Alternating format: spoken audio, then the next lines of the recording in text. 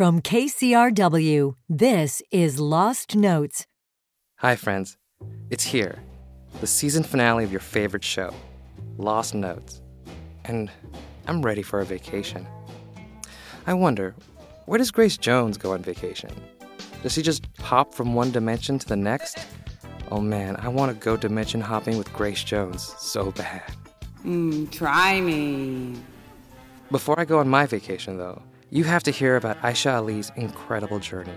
I was a belly dancer, and the dance itself and the music, there was no question I loved it. I was so enamored of it. I had been teaching to it and performing to it for almost a decade before I decided to go to the places where it's closer to the traditional dance. In the beginning, what drove me there was wanting to know the roots of the dance, what movements had changed or westernized it. I wanted it in its form before the myths and fantasies of the mysterious Orient. And I actually wasn't planning to go there to record more music. I already had recordings of the music. But little did I know that I would go and make better recordings. Here's producer Arshia Fatima Haq. I think Aisha's known as a dancer, but for me, she's much more than that. I think her contributions to the documentation of culture are really remarkable and pioneering. We'll follow Aisha from her childhood in Pittsburgh to the nightclubs of the swinging 60s Los Angeles, to the banks of the Nile in Luxor, Egypt, and beyond. And along the way, she recorded hours and hours of rare and unheard music. We'll listen to some of that stuff, but she was on a quest to document cultures that were disappearing quickly. From KCRW, this is Lost Notes.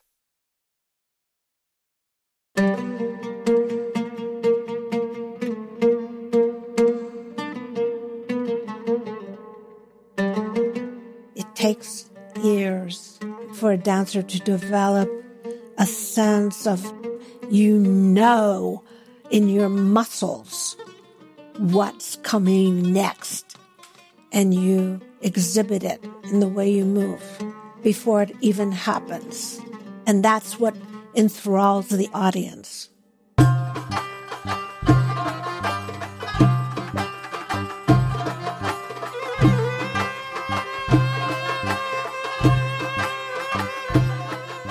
I learned to really give in and feel the music and anticipate it, to understand what the musicians were doing and where they were going.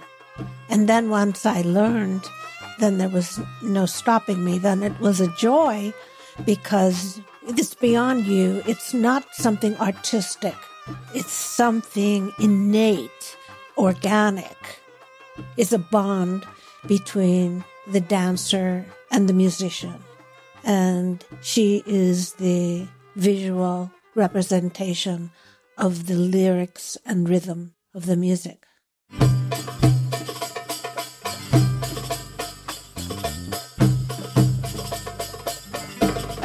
I first learned of Aisha because over the years I'd been doing my own field work in Southwest Asia and North Africa, and I'd been collecting records obsessively from those parts of the world. There were about 4 or 5 records that really got under my skin. They were all field recordings, and they were by this mysterious woman named Aisha Ali. I was so fascinated that in this sea of white male anthropologists, here was this solitary female figure who had gone out into the field in the 70s and done this all on her own label. So I decided to look her up and found a website. On the website, there was a number with a 310 area code, just half an hour from where I'm living in Los Angeles. And we met, and I started recording the story of her life.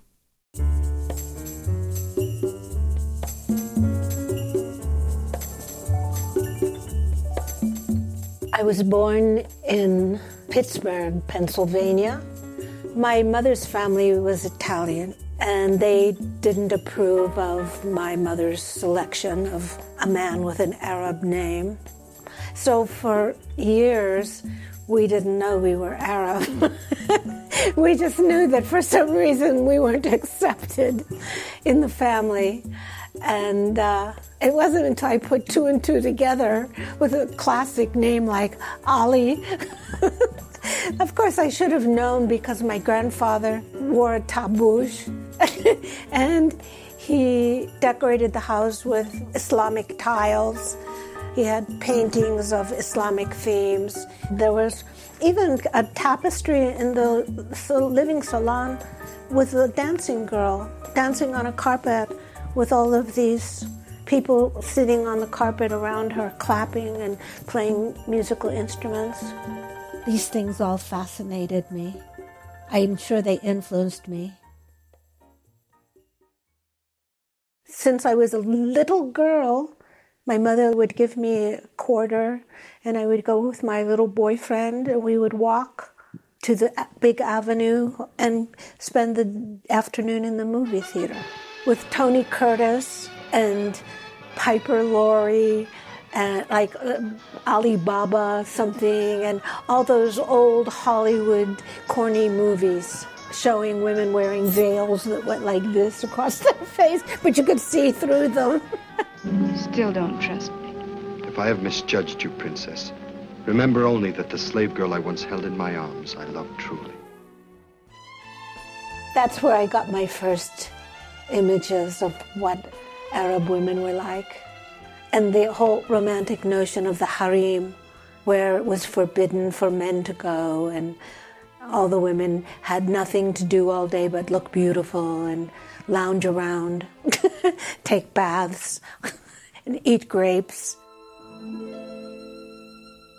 When I was 12 or 13, my mother gave me Rimsky-Korsakov's Scheherazade, and I used to play it over and over and over and fantasize about it.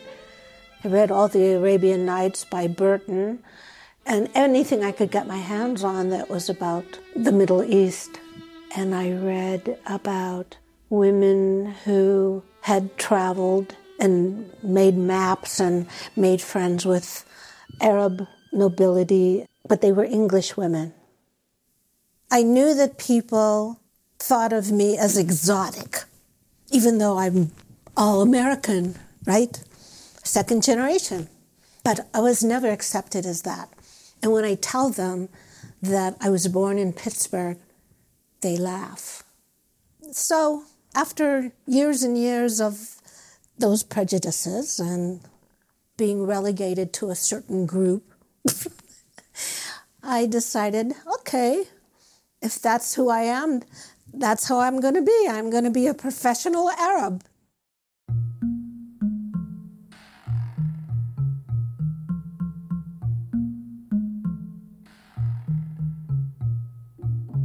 I always knew I wanted to move to a warmer place. I wrote in my high school yearbook that I wanted to move to California and I wanted to travel. So when I finished high school, I was just turning 18, and I got on the bus and I traveled here on a Greyhound. It was 1960 when Aisha got on the bus that took her from Pittsburgh to LA. And I think as soon as she arrived, she was really struck by how cosmopolitan this city was. The thing that I best liked here was that suddenly I was no longer different. It was like a new kind of freedom. I felt like I fit in. There were exotic women. Some of them were Mexican, some of them were Indian, some of them were Italian, French, Armenian. It was like a potpourri of nationalities. So I felt like I was where I belonged. Not long after arriving here, she started taking some acting and dance classes, and her roommate at the time was an aspiring young actor named Frank Langella. I met him in acting school, and I became his acting partner. And one day we were going to go out. He happened to pass by my bedroom while I was changing, and he saw that I had these long legs. And he said, "Oh, my God, you're all legs. You should be a dancer." We went out and we bought all these Arab records, and then we would give parties in my apartment, which was bare of any furniture, so we had plenty of room, and we didn't have money for food and stuff, so we would invite all these people and tell them to bring things, and then I would dance. What were the records that you bought? One of them was called Flame of Araby Orchestra with Karaman. Come on honey, let's go out. Come on honey, let's go out. أنا بحبك يا عيوني. Come on honey, let's go out. And I danced to that, and everybody thought I was so wonderful. But it was sort of a combination of what I had learned in the primitive dance class and trying to make it fit with the Arabic music. But it was fun, and we believed in ourselves. So it worked.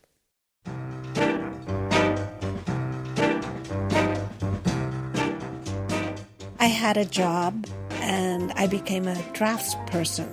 And there was going to be a party for the engineers, and that night I met the president of the Arab student group.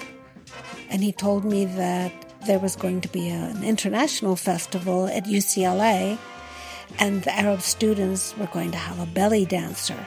But then I said, I'm a belly dancer.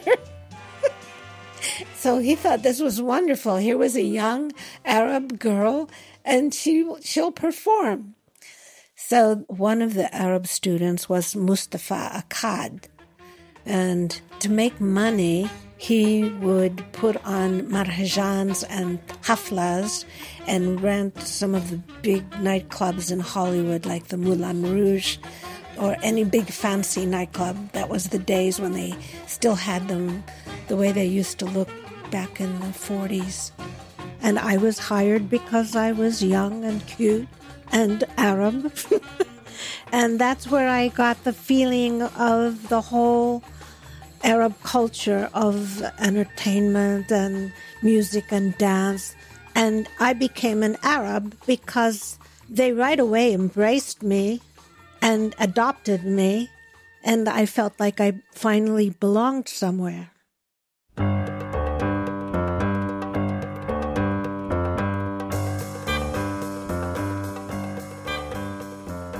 When I started in Hollywood, the first place I danced was called the Torch Club on Hollywood Boulevard and Las Palmas. And it catered mostly to older men who would come in with their cigars and drink metaxa. And it was owned by a woman by the name of Helen Capello. And she was a tough woman. And she sort of looked at me sideways and she said, "You have a costume?" And I said, "Oh, yes, I have a very nice costume." And she said, "I pay $15, but that's for good dancers." And I said, "Well, I'm not a good dancer, but I wouldn't work for less than $15.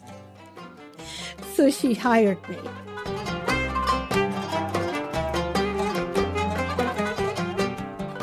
When I performed at the Torch Club and saw how the men treated me as an object, I really wasn't prepared for that.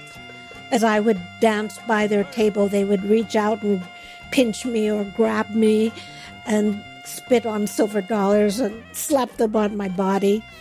And I was offended.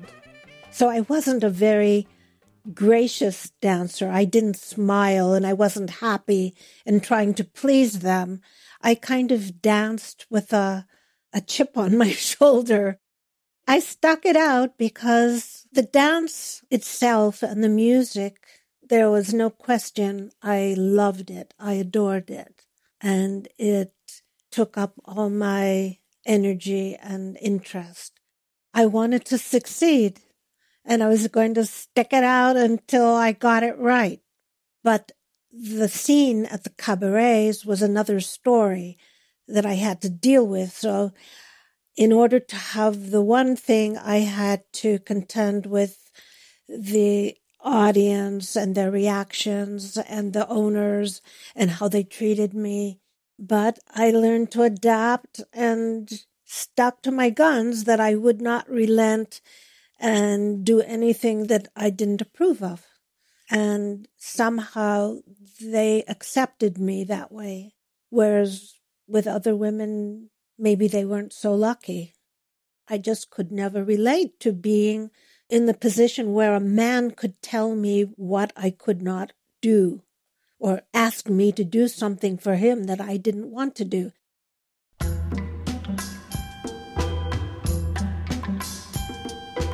At the end of the 60s, Aisha was looking beyond the cabaret circuit.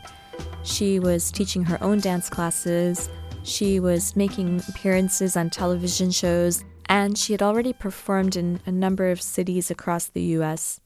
But I think what really inspired the next stage of her journey was hearing actual recordings from North Africa.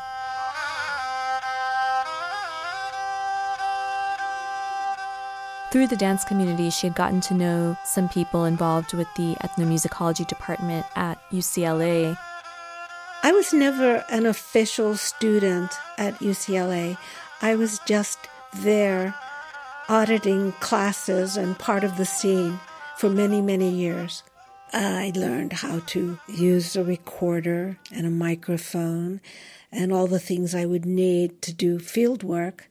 Plus, now I had access to these archives, and I started collecting the music of the Benet Mazins group.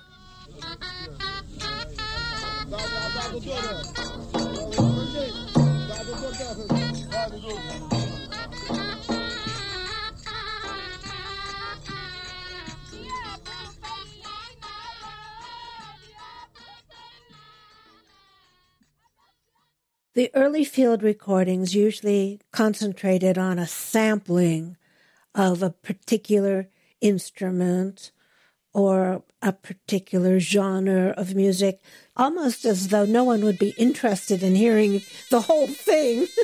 And I knew immediately that the way they were going about it was too clinical and cold.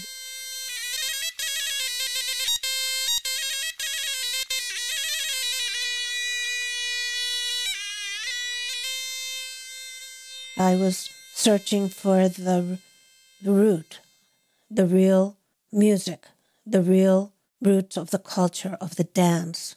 How did it evolve? Where did it come from? How do they actually dance in the places where it's closer to the genuine traditional dance? And that's where I got the idea that I want to go to Egypt and find that group and record them now to learn their dance, to see how do they move to this music.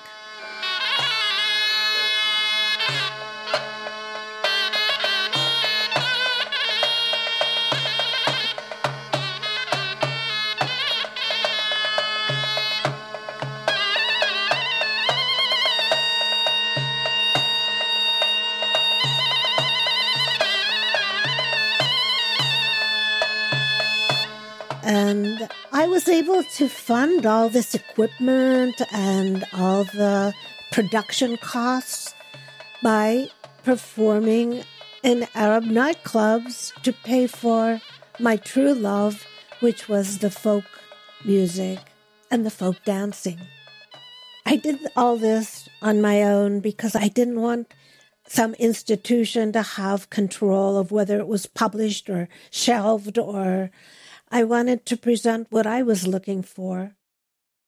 My friend, who was working at a travel agency, arranged for me to have a ticket for $500 that took me from Los Angeles to Lebanon, from Lebanon to Syria, from Syria back to Lebanon to Egypt, and from Egypt to Algeria first, and then Tunisia, and then Morocco and Spain.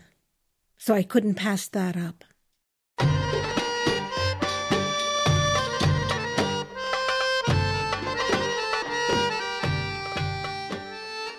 So in 1971, Aisha took her first trip to Southwest Asia and North Africa. When I first got to Cairo, it was very difficult. The biggest advantage that I had was having an Arab name on my passport. And at the same time, it's an American passport. So people trusted me because I was Arab. And at the same time, I had the freedom of an American.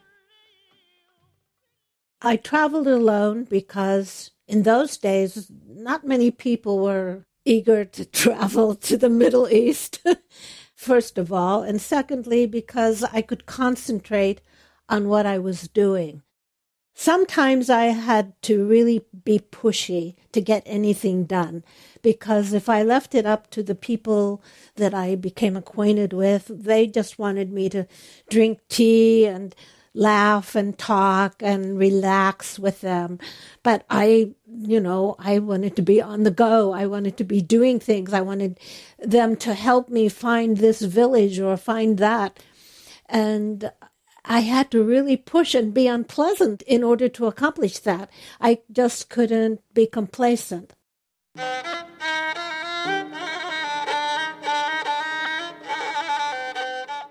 So I was armed with a Rolly 35 still camera and a unheard reel-to-reel tape recorder. And it's heavy, and I had to carry batteries, heavy-duty batteries, not just the one that comes with it. I had to have a more powerful battery, so I had a car battery, which is quite heavy. And I had to carry stacks of reel-to-reel 5-inch tapes, because a 5-inch tape doesn't go that far. It was hard. It was frustrating. So I can't say that I made these trips because I was having a wonderful vacation. It was very stressful.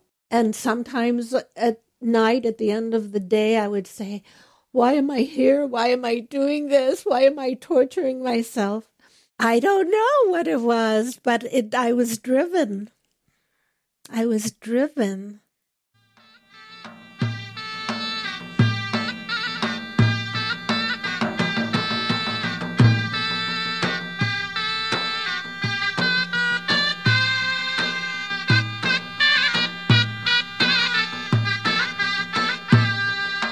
The first time I went to Egypt and heard the real folk music, I was just overwhelmed because of the strength of the sounds of the mizmar and the ney and all these instruments that go back for so many centuries of development.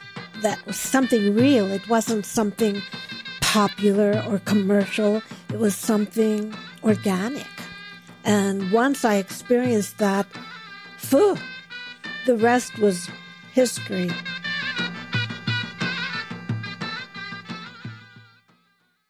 The Banat Mazen were from Upper Egypt, from the Thebes area, and they were a family of Nawar gypsies. But at the time, I didn't know the name, and a family that I was staying with were pretty well educated, and the son was working at the Vatican office or something that was in Cairo, and he knew the actual name of the group and the tribe. And he wrote it down, and he said, you're looking for the Banat Mazen.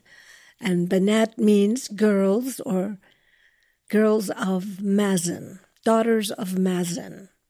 That was a magic thing to have that name, because then when I went to Upper Egypt, I found them right away. Aisha's contact in Luxor was a man who called himself simply El Baron. And El Baron was kind of a godfather type who you could call for anything you needed in Upper Egypt. Anything at all. He arranged for Aisha to not only meet the Banat Mazen, but to dance with them as well. And he told me that I would meet the Banat Mazen that night on the pier, and to wait. He would come to the pier, he would see me there, and the musicians would be there because they were going to be performing for some French tourists on the ferry boat. So that night I went to the dock, and there were all the girls, 3 of them. And the first thing I noticed was that these women looked like my family. We all have these, heavy lids and high cheekbones. And we have a look, and they had it, and I had it. We stood by while all the tourists were boarding and getting settled. And then the musicians got on, and then we got on, and then we took off and started floating down the Nile, and the music started, and we immediately started to dance together.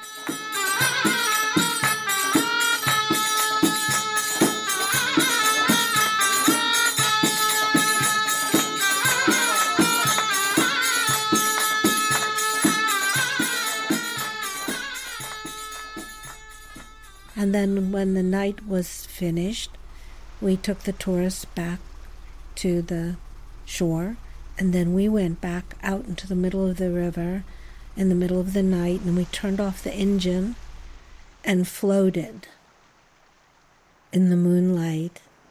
And that combination of water and I don't know, the quiet of the night, because it's late at night, there are no sounds from the city. It made like a perfect sound studio.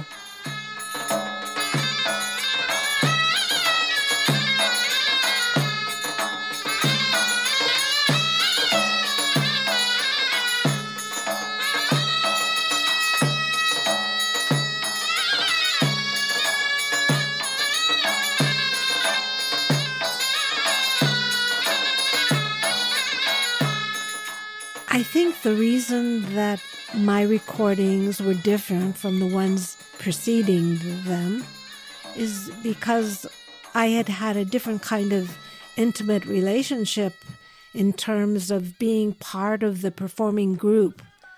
Whenever I began a recording session, once I set up my mics and checked all the sound levels, I couldn't help myself, but I would begin dancing. The musicians started to smile and have fun, which created a much more natural and lively piece.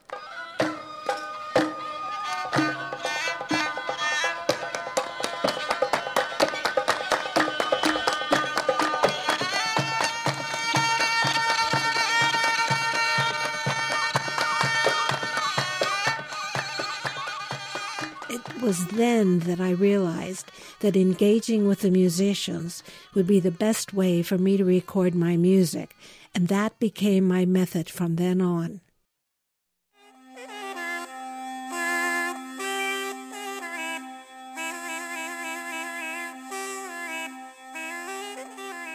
What's important for posterity is to understand the real music that had taken centuries to develop, that has soul, that has all the emotions of humanity, and not the popular music for the taste of the wide audience for commercial reasons.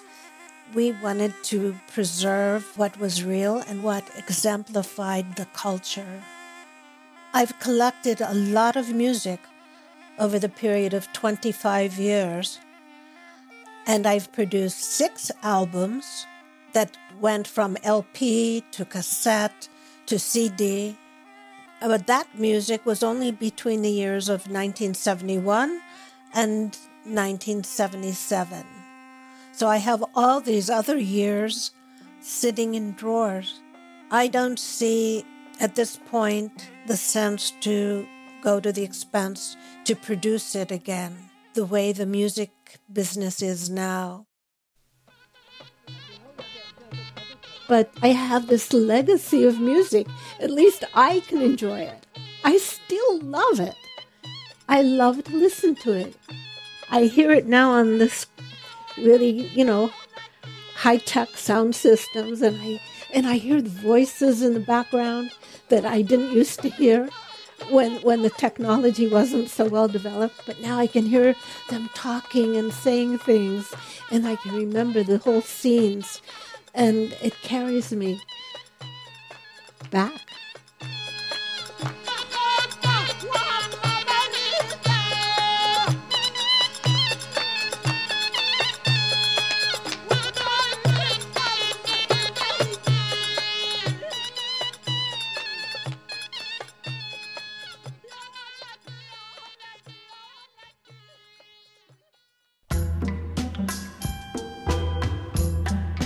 Today's episode was produced by our Shia Fatima Haq. If you'd like to hear more of Aisha's mind-blowing recordings, we've got a playlist with a bunch of her stuff, as well as other music from the series. Just visit kcrw.com/lostnotes. And if this season has left you gasping for more, tell us how you feel by leaving a review on our Apple Podcast page. Lost Notes is produced by Mike Dodge-Weiskopf. The executive producer is Nick White. Thanks to Marion Hodges for production assistance. Lost Notes is made with support from KCRW's Independent Producer Project. Our theme music is by Science Park. And until we meet again, I'm Solomon Giorgio, and this isn't the end. Oh wait, it actually is. Goodbye.